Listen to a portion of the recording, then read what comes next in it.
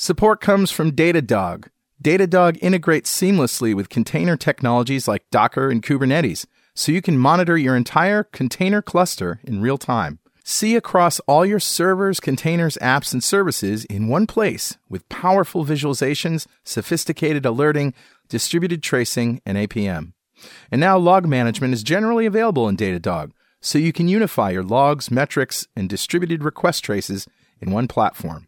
Start monitoring your microservices today with a free trial. As a bonus, Datadog will send you a free t-shirt. Visit dd.dotnetrocks.com to get started.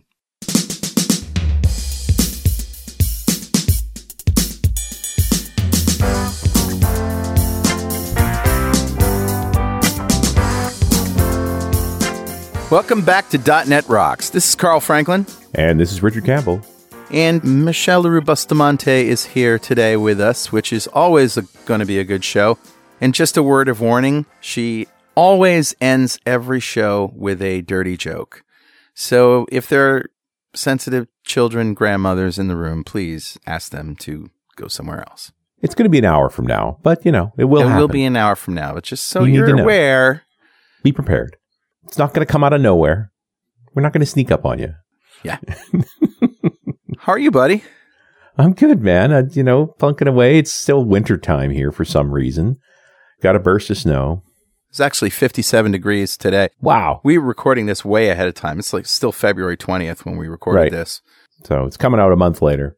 Yeah, we had a little snow and then it turned just like all melted away. Good. Enough about the weather. Let's get to Better Know a Framework. All right.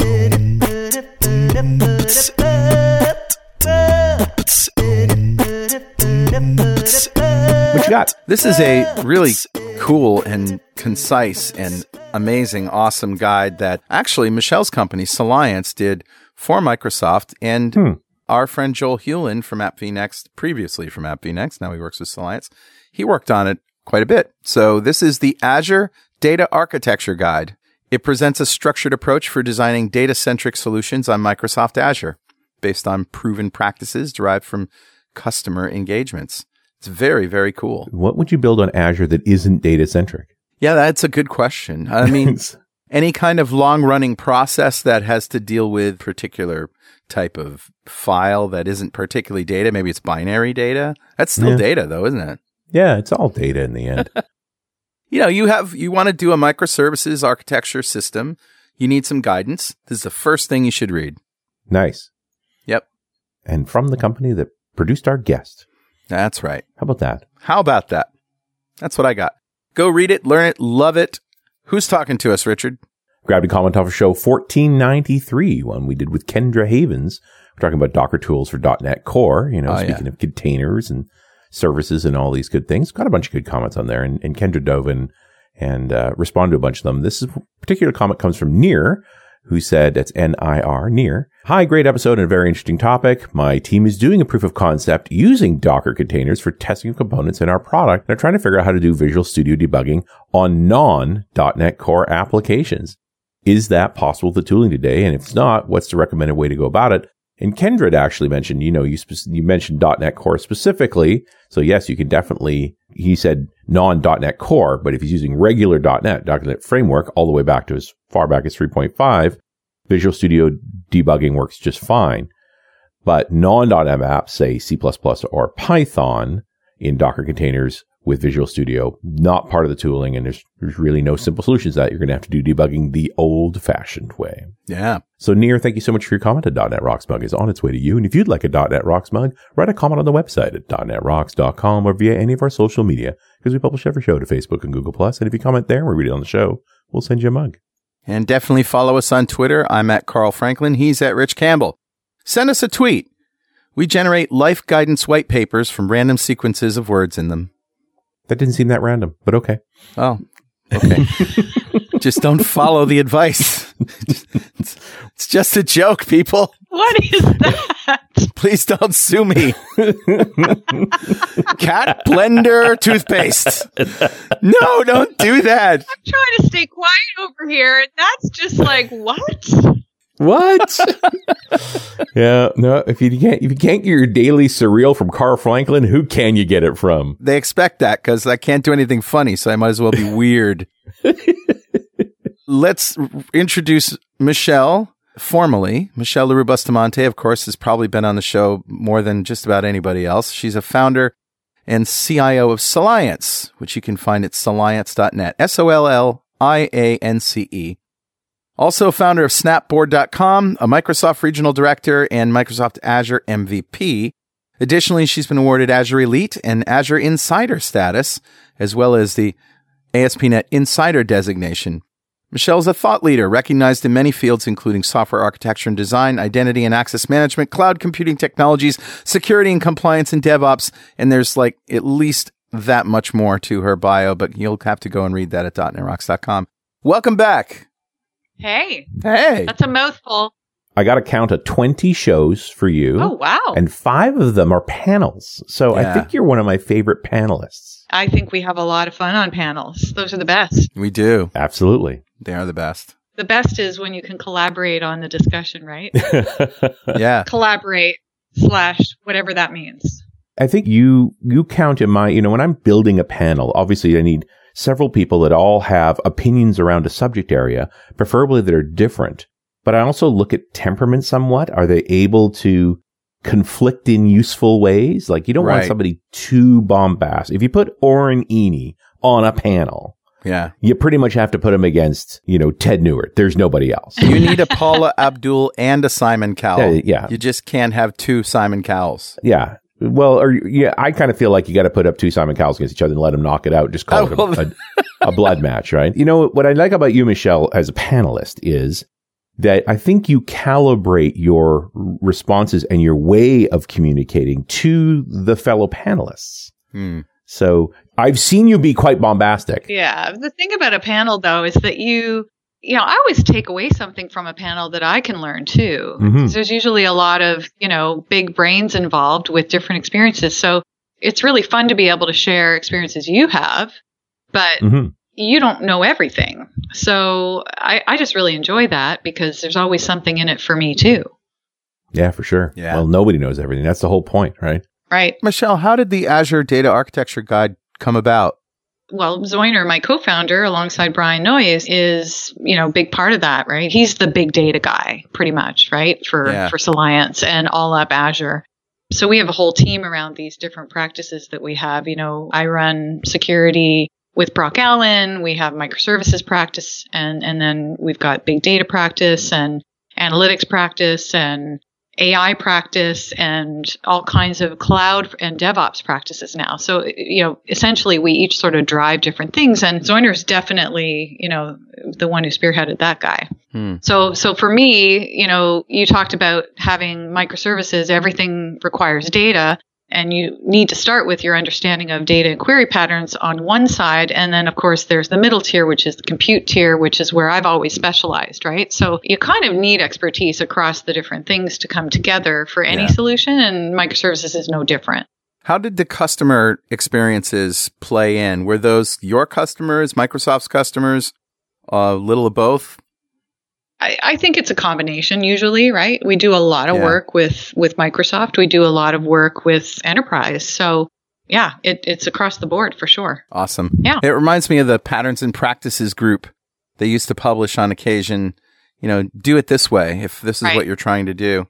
Right. And, to be honest, some of those were hit or miss, but I appreciate that experience being distilled into documents and people able to review them. It's good stuff. Well, there's something of a handbook, right, to give out to customers. So when they're looking to get started, especially at the high level, C-level, architect level, leadership level, they need something to put their hands around. And we also wrote a security playbook driven by the same group, or, some different folks have had input into it. Yeah. For the same reason, right? Looking at corporate security, corporate enterprise security, which again is a whole different category of work from identity and access management type of security, which, my team works on. So there's just so many areas that are involved with complete solutions and running an enterprise that, it gets very interesting very fast today in terms of the need for different expertise. Yeah, it just seems like there's so many forces at work building stuff at Microsoft. Azure changes every day. It's boggling. Well, yeah. So I used to call that the Azure avalanche, right? And before that, I called it the technology avalanche. I mean, there was a time when I could do a 1-day workshop and cover everything from Visual Studio, new C# features, new front-end features, new ASP.NET features, new data features, security features, and then cloud. And that was like a full day, and you covered everything. Now, every single one of those categories is its own avalanche, right? Azure included. Yeah. And now if you even slice away just the microservices features on Azure or beyond, it's its own avalanche, right? So everything is literally an avalanche of information now. And that's why I love so much that I get to work with people that specialize in each of those areas, because one person can no longer really be the only guide or mentor to a company, right? You need to fold in people that know stuff you don't and de-risk projects with that information. So I pretty much get to do that on a day-to-day basis, and it's fun because, I don't feel like I have to know everything anymore, because if I don't know it, somebody else in my team does, or somebody else in our other extended teams do, right? So it's really rewarding, right? Once you admit you don't know it all, it's pretty awesome. Discerning who's qualified to have an opinion is actually a good talent in and of itself, and very valuable, especially, in this day and age. There's so much misinformation. Well, and that's where like the lead architect type position kind of comes in, right? I kind of find that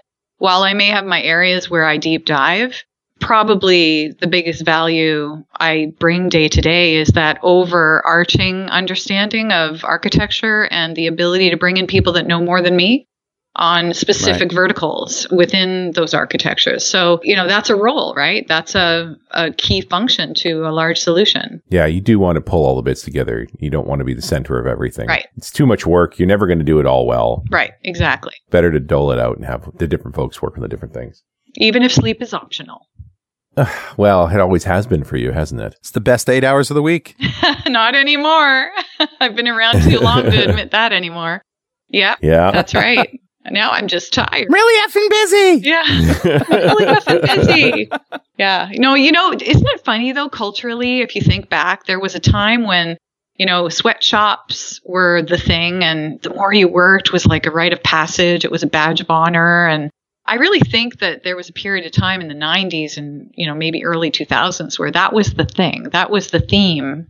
New startups had that theme, and in general, individuals had that theme in terms of how they felt their value, was rated. And today it's more about, if you're the guy that has free time and balance of some sort in your life and still gets the job done, then you're doing something right. Yeah. So there's a different culture today that I'm observing, even with the companies I work with, like where they, their people go home on the weekend. And I remember back in the day, I would be like, what? You've got a deadline on Monday and you're going home now? What? and it would almost be in my head. I caught myself thinking like, okay, whatever, turns your crank.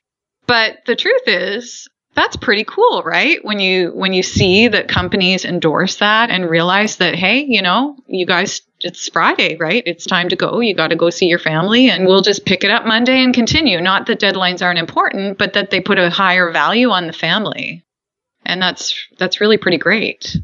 I've had this idea recently, and I don't know if you guys agree with me or not, that, America was built, and I know this is an international show, but at least our country was really built and grew with the advent of manufacturing, right?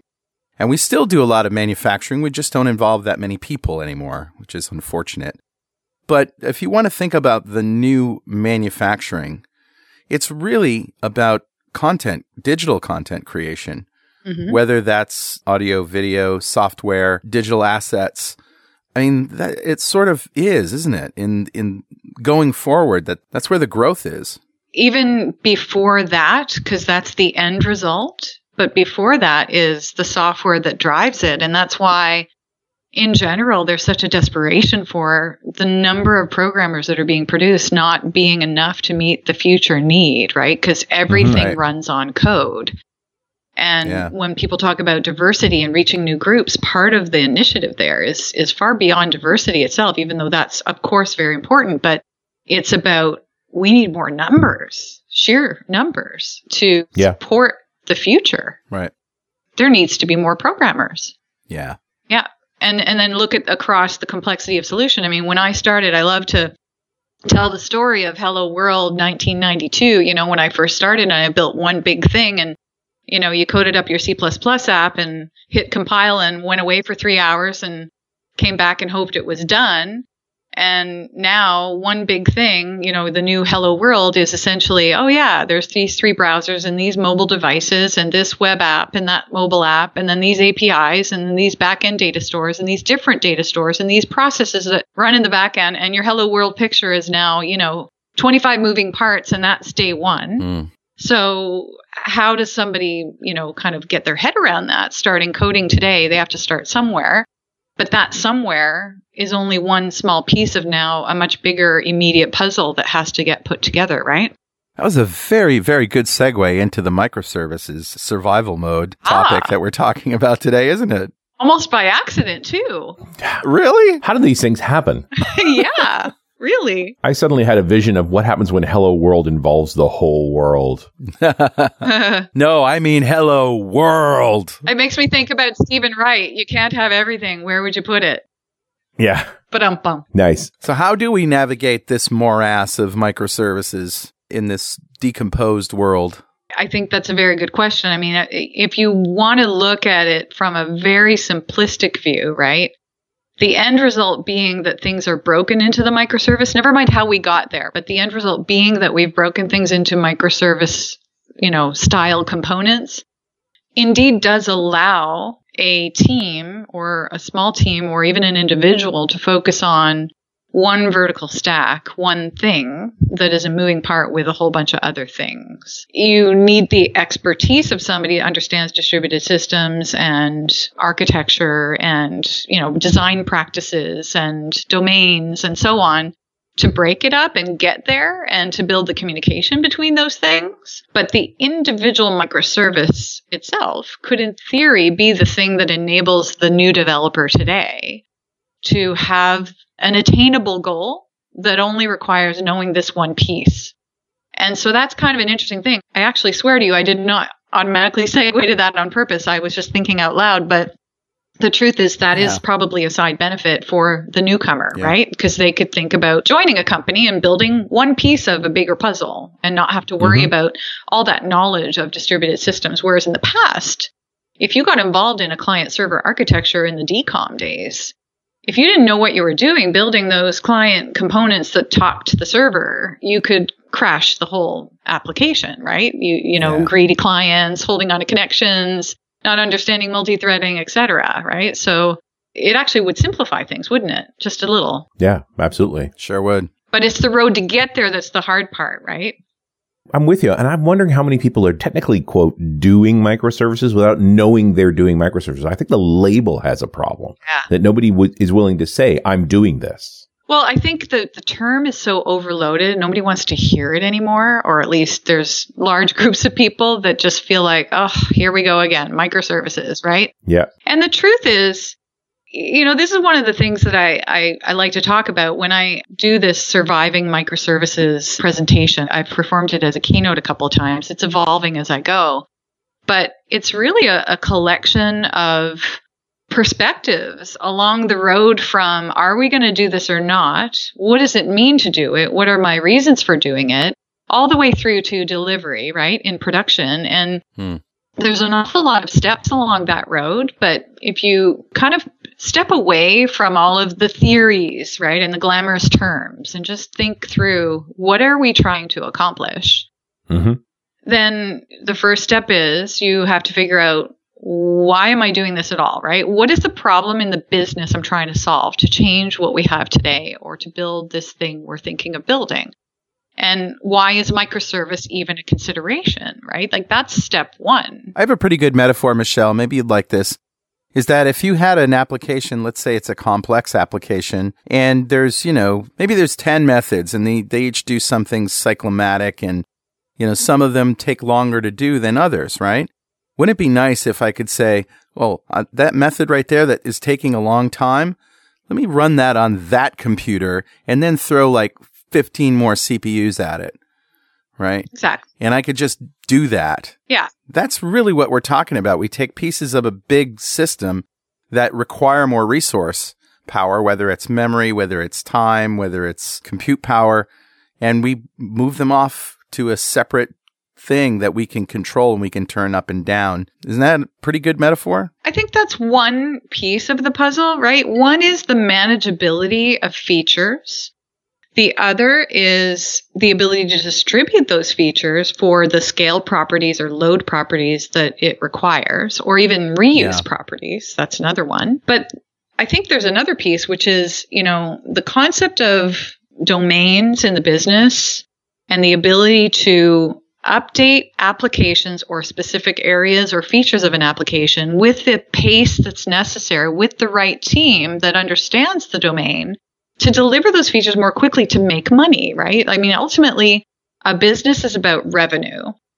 And so if one of the problems you have in your business is this one area of the app, we're in constant demand, add this, add this, add this, add more features, right? And we can't, because every time we add a feature, we're afraid to hit the button to deploy because something's going to break. Right. So there's too much coupling throughout the whole solution, which is your monolith problem.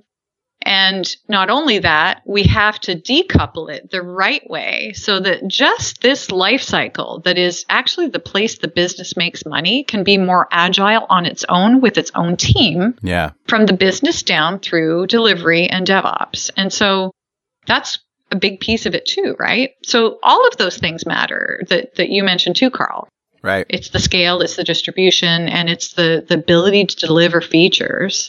And then I guess there's the manageability part. Like if you think about doing a message-based architecture, which can give you eventual consistency patterns and really amazing properties with scale and visibility and audit, that doesn't come for free, right? You have to need that, first of all. And second of all, it's effort to get there. But once you do, that one microservice domain suddenly doesn't feel so unmanageable. Like, okay, I can put in my head, right? But the rule about my microservice, it should fit in your head. So it should fit in my head that this design, right? Here's a list of messages that matter for this domain. Let's call it, security and login or permissions and authorization. Those are two domains. And these are the list of messages that happen: login, log out, locked out, unlocked, whatever. And this is the data model that we're projecting from events. And these are the audit trail we expect from the events. And this is the UI, and this is the API in the middle. And these are the business rules. So it's now a manageable thing that can evolve on its own away from the rest of the system. Absolutely. And Michele, give us one moment here while we listen to this very important message. When you're building an application, you need it to be fast, secure, and always evolving. With Kubernetes Engine on the Google Cloud Platform, developers can deploy fully managed, containerized apps quickly and easily. Google has been running production workloads in containers for over 15 years, and they build the best of what they learn into Kubernetes, the industry-leading open-source container orchestrator. Kubernetes Engine combines automatic scaling, updates, and reliable self-healing infrastructure with open-source flexibility to cut down development cycles and speed up time to market. Learn more about Kubernetes Engine online at g.co/getgke. That's g.co/getgke. Hey, guess what, Rockheads? Progress Telerik wants to send someone to build. So they're having a contest. Step 1 is to sign up and learn about the new innovative modern UI tools they'll be announcing at Build. By registering, you'll be entered to win a full conference pass to Microsoft Build plus a $500 travel stipend. They're also giving away 3 Telerik DevCraft UI licenses. And for .NET Rocks listeners, they'll also be giving away a Telerik DevCraft UI license every week. All you have to do is register at buildcontest.pwop.me. That's buildcontest.pwop.me. Progress offers the leading platform for developing and deploying mission-critical business applications. The creator of the award-winning Telerik.NET and Kendo UI, JavaScript user interface components and controls, reporting solutions, and productivity tools, Progress offers all the tools developers need to build high-performant, modern apps with outstanding UI. Go now to buildcontest.pwop.me and sign up to win. And we're back. It's Richard Campbell, Carl Franklin. It's .NET Rocks. We're talking to Michele Bustamante in this surviving the microservices chaos. If I'm listening correctly, if I hear this right, I think you're talking along breaking down these services into sort of axes of volatility, that one team can work on that one thing and there's minimal coupling between the other services there so that when you make that change, it's not going to knock anything else out. Exactly. Yeah. And again, getting to that is such a fragile beginning because everybody thinks they can just break things up into separate APIs and they've solved the problem. But you haven't really solved the problem if you don't align those isolated microservices to something that actually helps the business. So, for example, if I go to customers, and I probably talked about this before, and they've got a whole enterprise worth of apps and off-the-shelf products and back-end systems and legacy database stores and cron jobs running all over the place, right? File drops. There's all kinds of integration points. And I've seen this more than once in just the past couple of years where they literally need to start from the beginning. Imagine this. Imagine you say, I'm going to turn this into a microservices solution. And you spend the next 8 months in design to pull out a piece to start migrating microservices, to build in all of this new way of working with your developers, with your DevOps, this new infrastructure you have to deploy to, probably with an orchestration platform, and then all the messaging and instrumentation and automation that has to go with that to be successful. So now you've spent 8 months and you deliver feature 1, 2, and 3. And it costs you hundreds of thousands of dollars and 8 months of time. And the business says, well, how did that help me? Right. Guess what happens to the project? It's going to go down the tubes. So the number one thing that you can do is answer the question, why are we doing this? And what will resonate with the business after this first investment? Because once you make it past the 8 months, if you can say, we solved a big problem that led to either revenue or more efficiencies or solving some other pain point that was critical, then you can pack on the rest because now you've got your foundation. Hey, this reminds me of doing web performance tuning in the sense that nobody cared until we didn't have performance. Same with security. It happens all the time. People say, oh, yeah, I can just tweak that workflow. I understand OpenID and OAuth. Yeah. And then, next thing you know, they've opened up a security hole because they wrote some custom code in front of that wasn't clear. So, it's always easy to say, yeah, I've got this. But it just strikes me that it's normal for us to decompose our services after the fact. Mm-hmm. That it's only when we have them all together and we find out that we have coupling problems, that we have fragility problems, that we finally say, hey, we need to go through this architectural exercise. It's going to take more time, has an overhead. Right. But the benefit is future agility. Right. So I guess my point that I was making there is that it doesn't matter till something goes wrong. And then you say, oh, I should have invested more in that up front, whether it be knowledge or whatnot, or care, right? Or in the case of microservices or performance, instrumentation, automation, and load testing. So on the beginning side of microservices, it's make sure you're solving a real business problem. Right. At the end of this deliverable in 8 months, make sure that the go live includes that you've already done all kinds of interesting drills against your microservices to see how the solution can scale. Because people are new to containers. They're new to container platforms. You don't just get that after a month of effort with a couple of guys on your team.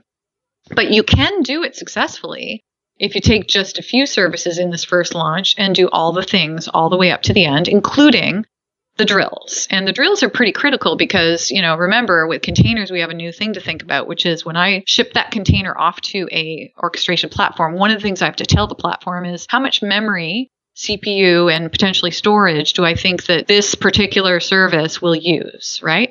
So when I run that container, if I go over the hard limit, it's going to shut the container down and restart it. Mm-hmm. So if I have a memory leak, the benefit is I don't bring everything else down. But if I have a memory leak I didn't catch ahead by just doing some simple load testing, then shame on me, because now I might have a bad service out there that I didn't realize, and I could have caught that with literally a day's effort. Sure.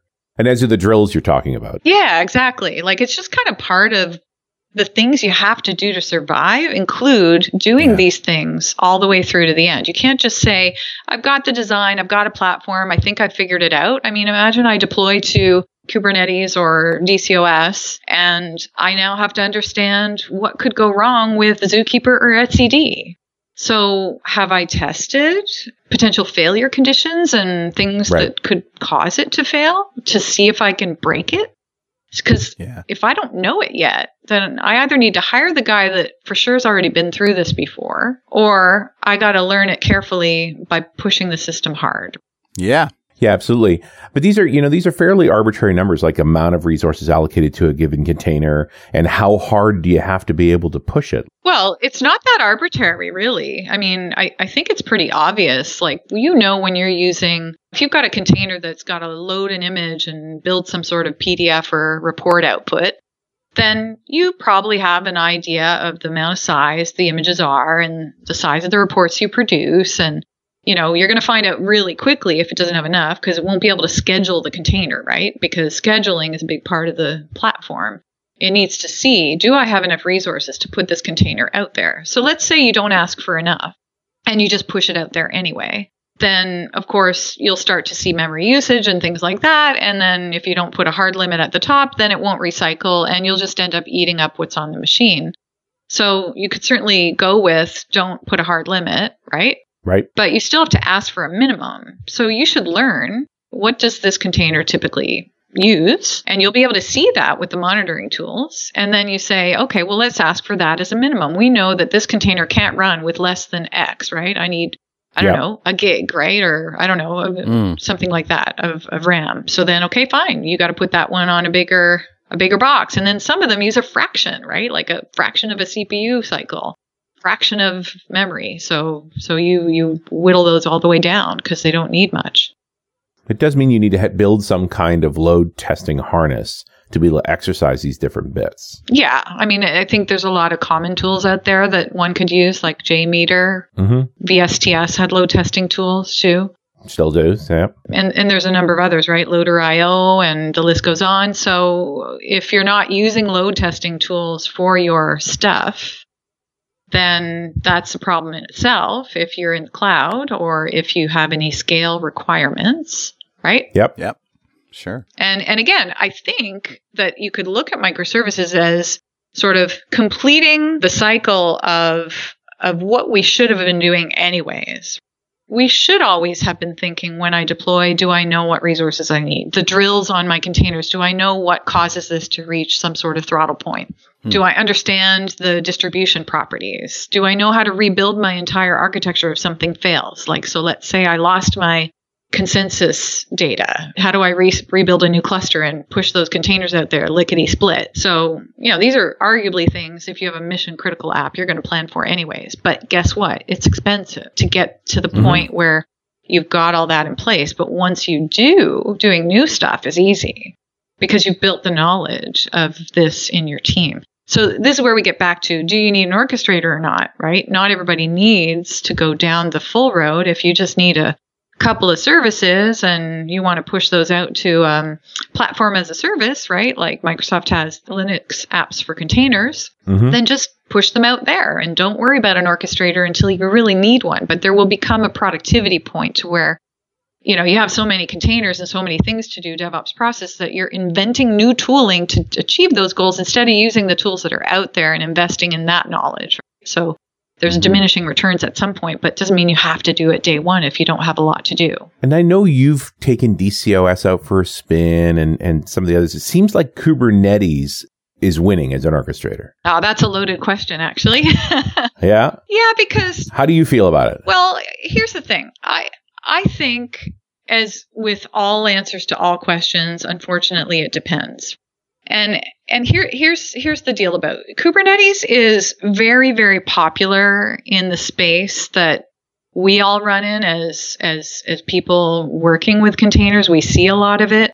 But if you go, there's actually a link, I don't have it in front of me right now, someone just sent me, where if you actually go out to the greater Docker ecosystem, there's quite a high percentage of people using Swarm, and Swarm is actually higher up than Kubernetes in use. It's just that you hear more about Kubernetes because it's got a huge community ecosystem. Now, I'm not bashing it by any stretch, but there are reasons to choose different tools. I mean, we've got, the Docker Swarm is open source. It's part of, Docker CE, right? So it's free, it's open source, it's part of the platform.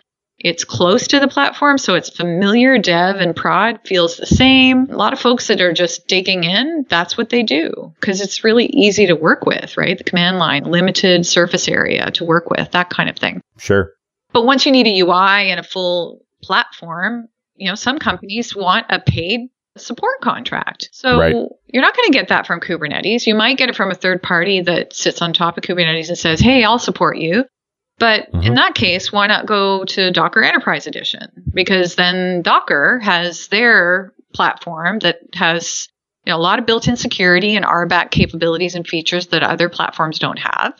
And it's built for enterprise. So fine, if you're going to pay a license, then do that. And it can manage many clusters for you. And your clusters can be on-prem and cloud and distributed and manage those, right? So now you've got a tool for that. And then you go to Kube.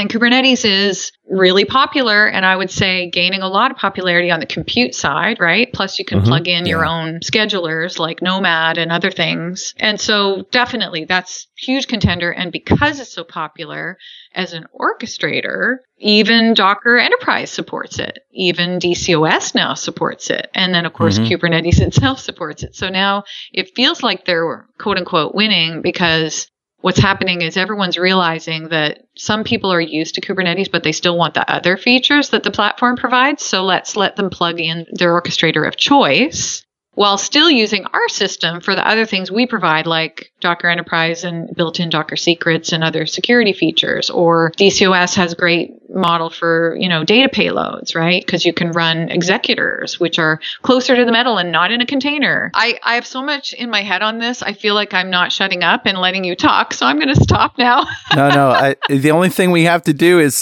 just do a little pause here, but I'm totally digging this, Michele. But Richard. Yeah, buddy. Guess what time it is now? Must be that happy time ago. Yes, sir.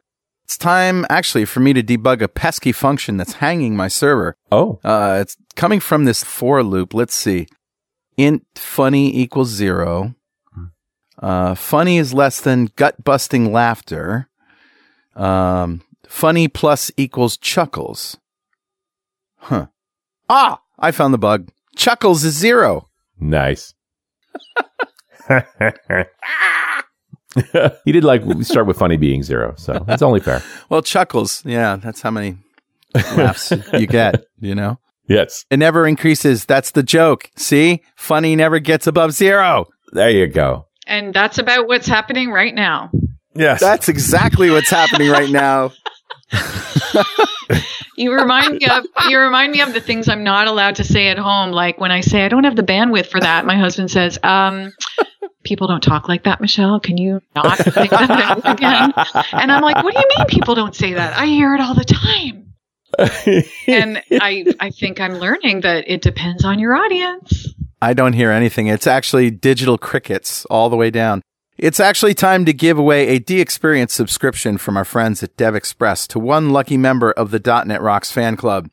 Become a UI superhero with DevExpress UI controls and libraries, and deliver elegant .NET solutions that address customer needs today, and leverage your existing knowledge to build next-generation touch-enabled solutions for tomorrow.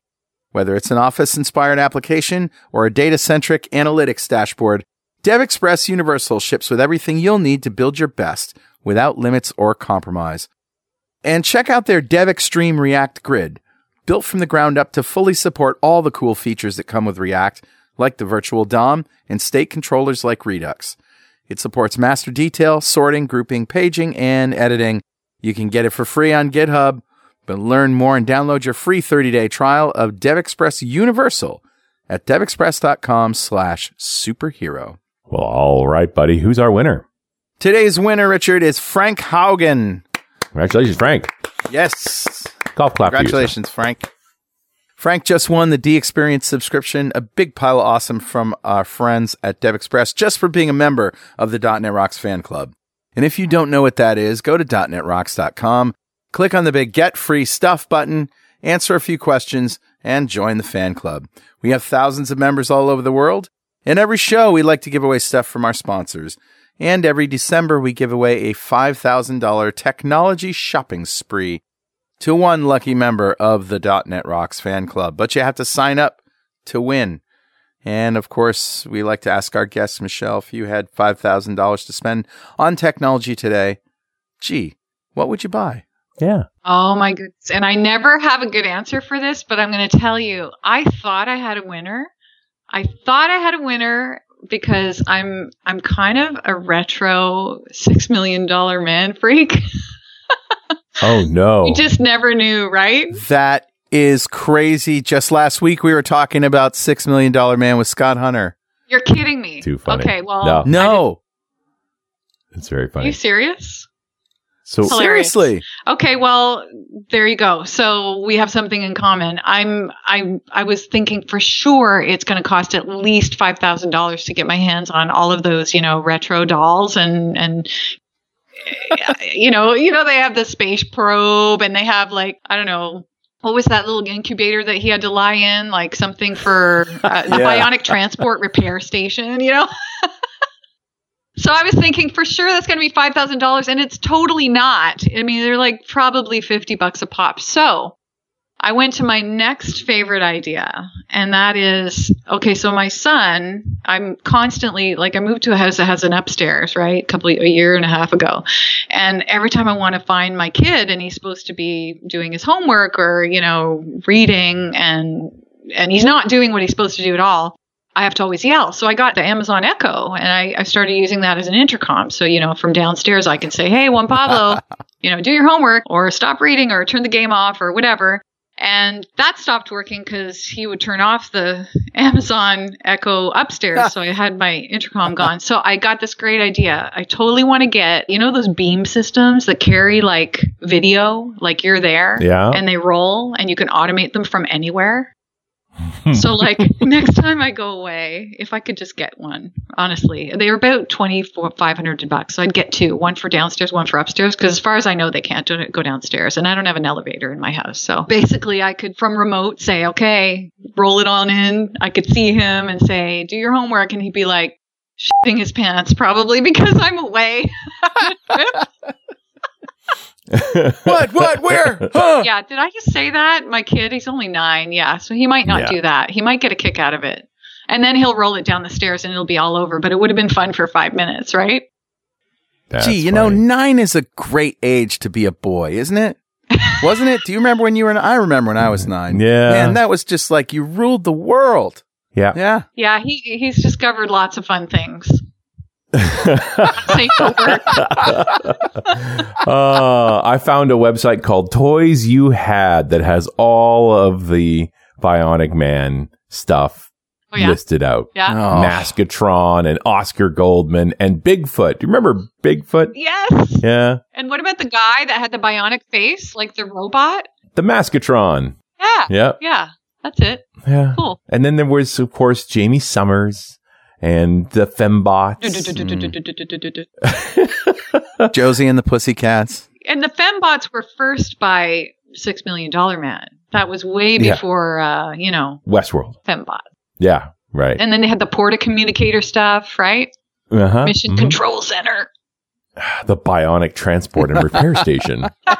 Look at this stuff. I'm going to go back in the back office and pull out Geek Man. Do you know it's like $200 to go and buy the Bionic Man DVD set? It's like $200 to get the whole DVD set. And you can't get it any other way. It's not available on Netflix or anything like that. I don't know if you want to watch it. I think your memories of it are better than reality. It's euphoric recall, isn't it? Yeah, totally. Yep, I get it. That was another thing we talked about with Scott Hunter. Yeah, this was a conversation we had where it's like, look, you remember this way better than it actually was. Yeah. If you watch it, you will ruin that. Maybe. Yeah, no, it's true. I'd still like to do it just for fun. Maybe my kid would like it. You never know. I don't know. There was a night when I was nostalgic for the Munsters. So I went to Amazon. I know, it's crazy. So I went to, because I was a kid. I was 9, right? I was 9 when I was watching the Munsters playing hooky from school. Right. I went to Amazon Prime and I got the first episode of the one season or whatever. And I'm watching this and I'm kind of chuckling.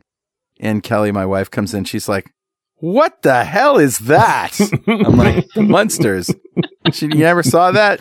She sat down and she's like, oh my God, that is the worst thing I've ever seen. It's the worst show ever, but it felt like a great show at the time. Yeah, I tell you what show I gotten into, which I can't believe I didn't watch when everybody else I knew who was a geek on Facebook was, and that's The Walking Dead. I just finally finished season 8, and now the new one's starting. And we just binge watched the whole thing, honestly, for the last 2 months, like 8 seasons. What do you guys think of the new Star Trek?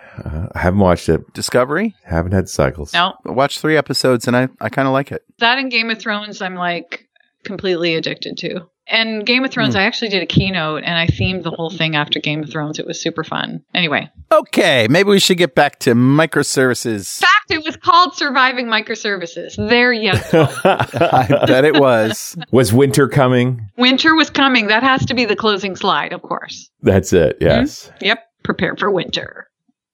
Well, I think we've talked on the sort of architectural side of, and I got to presume everybody's coming at this brownfield. Like, you don't get the luxury of building something from scratch. You've got an existing block of services and you're peeling off your troubled children essentially out of it, putting them in their own containers and running along. And I wonder how long it takes to actually get rid of that old monolith entirely. Well, wait a minute. We have to talk about whether or not you're really getting rid of code or if you're refactoring it, because we all know you can't rewrite code and not make new mistakes. So, yeah. Right. So you're wrapping it up. And I think that's where we get back to there's a process here. Remember, I said the first thing is what's going to make a difference to the business? Don't do it all at once. Right. Do something impactful and get your foundation. Your foundation should include the design process you went through, the development setup and environment and procedures around building containers and pushing them to shared registries and getting them into a shared dev or test environment, promoting container images across the workflow, setting up your DevOps and automation, instrumenting your code with end-to-end tracing, which is my favorite topic because, I mean, there's nothing better than, well, okay, I can think of a few things better, but basically end-to-end tracing where you can find an error, click an activity, and see how did I get here through all of the tiers of services that took you there, including through messaging, right? And if you set that up, you are golden. Yeah, it's also magic, but those used to be really expensive tools. What are you using to pull something like that together? Well, it's a combination, right? In fact, a lot of times it's just reusable frameworks that we or somebody on our team has built, and then it usually does have a bit of variety, each platform that you implement it for. App Insights does a little bit of that, but you still have to wrap your caring for passing it over the wire yourself, right? So you still have to care for, I'm going to write a message into Event Hub. Let's put a header in there that includes this information for audit, includes the activity, includes the user that initiated, includes whatever those things are, right? So you still have to care for it. It's another project. And if you do that right the first time, then all your other devs and future work can build on that and reuse it. So it's huge investment and really saves you, right, in production, I think. That's huge to me. And then all those practices and that end-to-end tracing and maybe your messaging architecture, if you're using it, and your proof of concept around eventual consistency so that you can build new views over data, all of that, if you do that right in the first 8 months release, you've now got not only hopefully one business problem solved that helps to prove that it was worth the money, but now you've got the money spent that you can now build on and now take these other pieces of the puzzle and look for new business problems to solve, priority in order, and decouple those things from the code. And if you decouple it based on business features and value, then you'll find your way, right? Which parts to do first, second, third, and you'll start to tease that code out. And I'm sure there's a lot of technical goo in the middle we have to care for because it's not that easy, but it's a process, which is why you have to break it up into parts. Parts is parts. It also strikes me that only certain pieces of the app are going to benefit from being wrapped as a microservice, pulling the containers, right, and much less show value. Sure. Well, and everything doesn't have to be a container, right? I mean, most solutions don't actually need, microservices, but what they need is some of these principles that we're talking about around the decoupling, around the reuse, around the ability to deploy this thing without breaking that thing.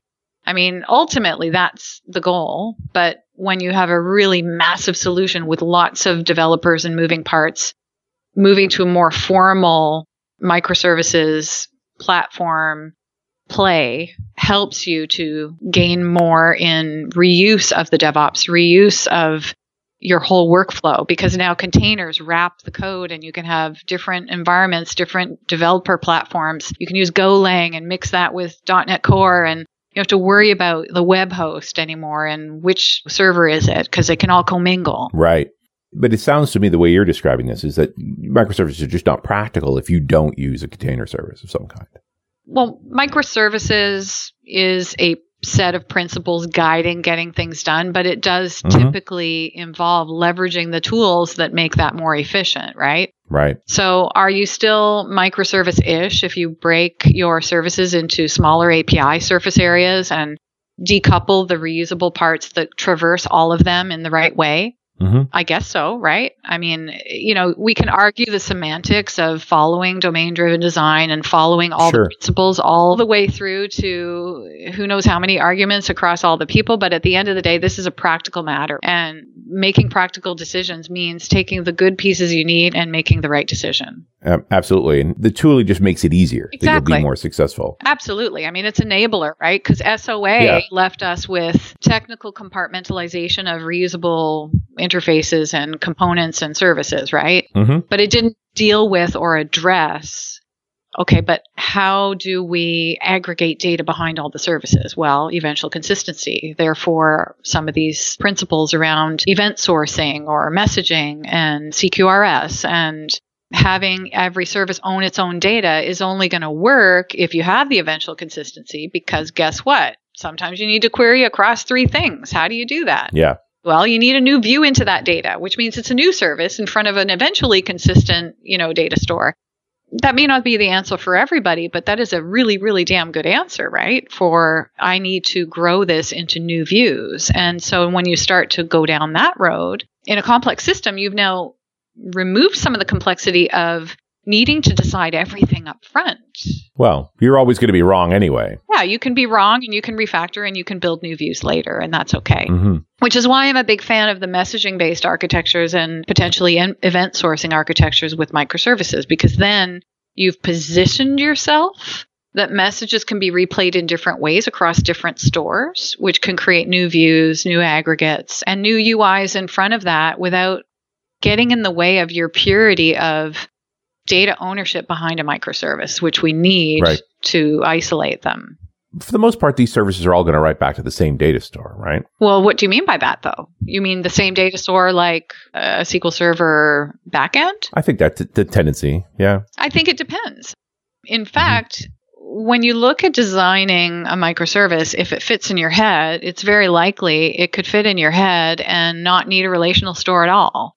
And therefore leverage, a Cosmos DB in the cloud or some other reliable document database, right? For example. And there's a certain freedom with that also helps you with dynamically evolving projections of data, right? So you could add fields and change the shape of things. But that's really hard to do across a very large system with a document database. The document size is important. But if you think about domain-driven design and microservices behind that domain, now a microservice owns one aggregate. That aggregate is manageable. Again, if you think about something we all understand, a user and a profile and a set of permissions are an example of 3 different aggregates that relate to one another, maybe by user ID. So those are 3 domains, which might mean 3 different microservices, but I might need to aggregate those things in front of a reporting system of some sort that shows the user with the profile and with what permissions they have. And so I would project that to another store. So now I can work with a doc database just fine. Yeah, you absolutely need to be able to work across those different data stores, pull those things together. Yeah.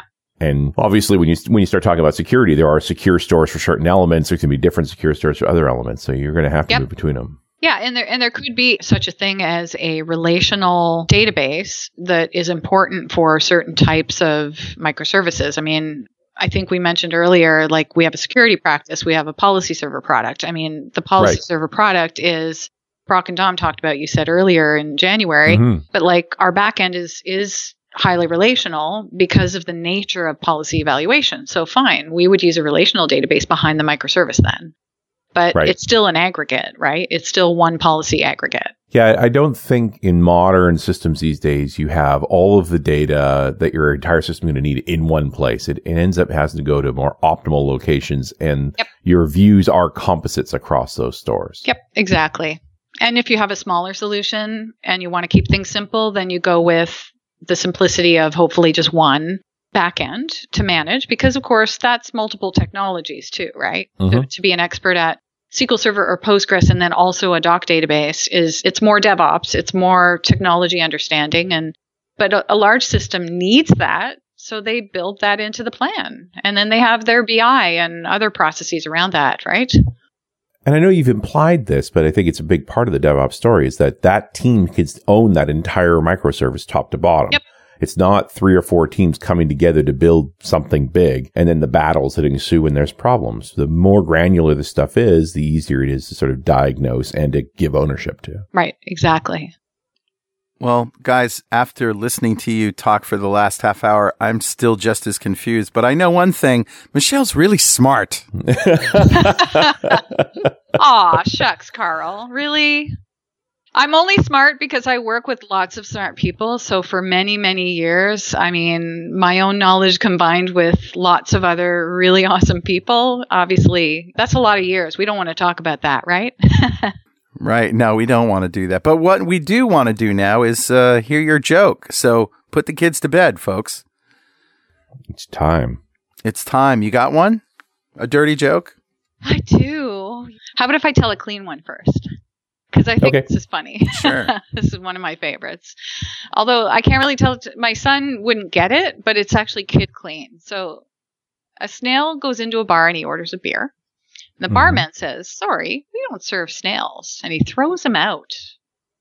A couple of weeks later, the snail goes into the bar again and says, "What'd you do that for?"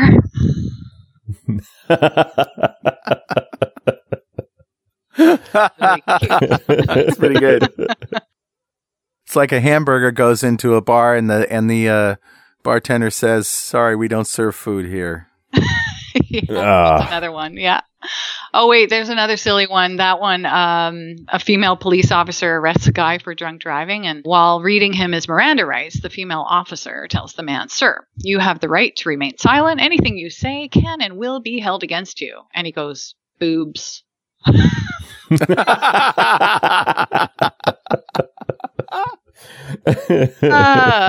No, I do have a good one, though, if you want to hear it. Sure, go for it. So this guy walks into a bar with his, the whole bartending thing is just, stuck there. Endless. Endless. So guy walks into a bar with his pet monkey. He orders a drink, and while he's drinking, the monkey jumps out all around the place. He grabs some olives off the bar, eats them, grabs some limes, eats them, jumps onto the pool table, grabs a billiard ball, and, to everyone's amazement, he actually sticks that in his mouth and somehow swallows it whole. So bartender screams at the guy, "Did you see what the monkey just did?" "No, what?" "He just ate the cue ball off my pool table, whole." So he says, "Yeah, that doesn't surprise me. He eats everything in sight. Sorry, I'll pay for the cue ball and stuff." And he finishes his drink, pays the bill, pays for the stuff the monkey ate, and he leaves. So 2 weeks later, this guy comes back again, and his monkey is with him. And he orders a drink, and his monkey starts running around the bar again. But while the man's finishing his drink, the monkey, finds a maraschino cherry on the bar. He grabs it, but he sticks it up his butt, pulls it out, and eats it. And then he finds a peanut, sticks it up his butt, pulls it out, and eats it. And the bartender's disgusted. He's like, "Did you see what your monkey just did now?" He goes, "No, what?" replied the man. And well, he stuck a maraschino cherry and a peanut up his butt, and then he ate them. "It's disgusting," says the bartender. He goes, "Yeah, it doesn't surprise me. He still eats everything in sight, but since he had to get out a cue ball, he measures everything first now."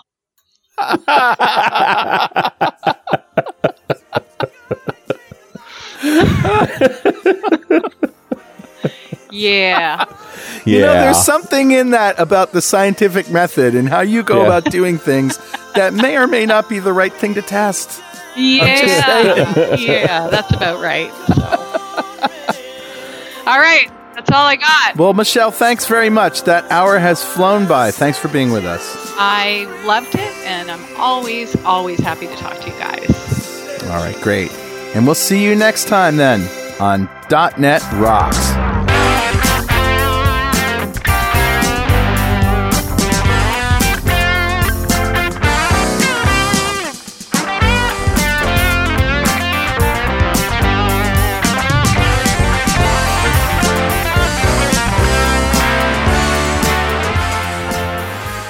.NET Rocks is brought to you by Franklin's Net and produced by Pwop Studios, a full-service audio, video, and post-production facility located physically in New London, Connecticut, and of course in the cloud.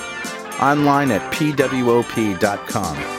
Visit our website at dotnetrocks.com for RSS feeds, downloads, mobile apps, comments, and access to the full archives going back to show number 1, recorded in September 2002. And make sure you check out our sponsors. They keep us in business. Now go write some code. See you next time. Got a transmitter banned by the FCC. Yes, I'm a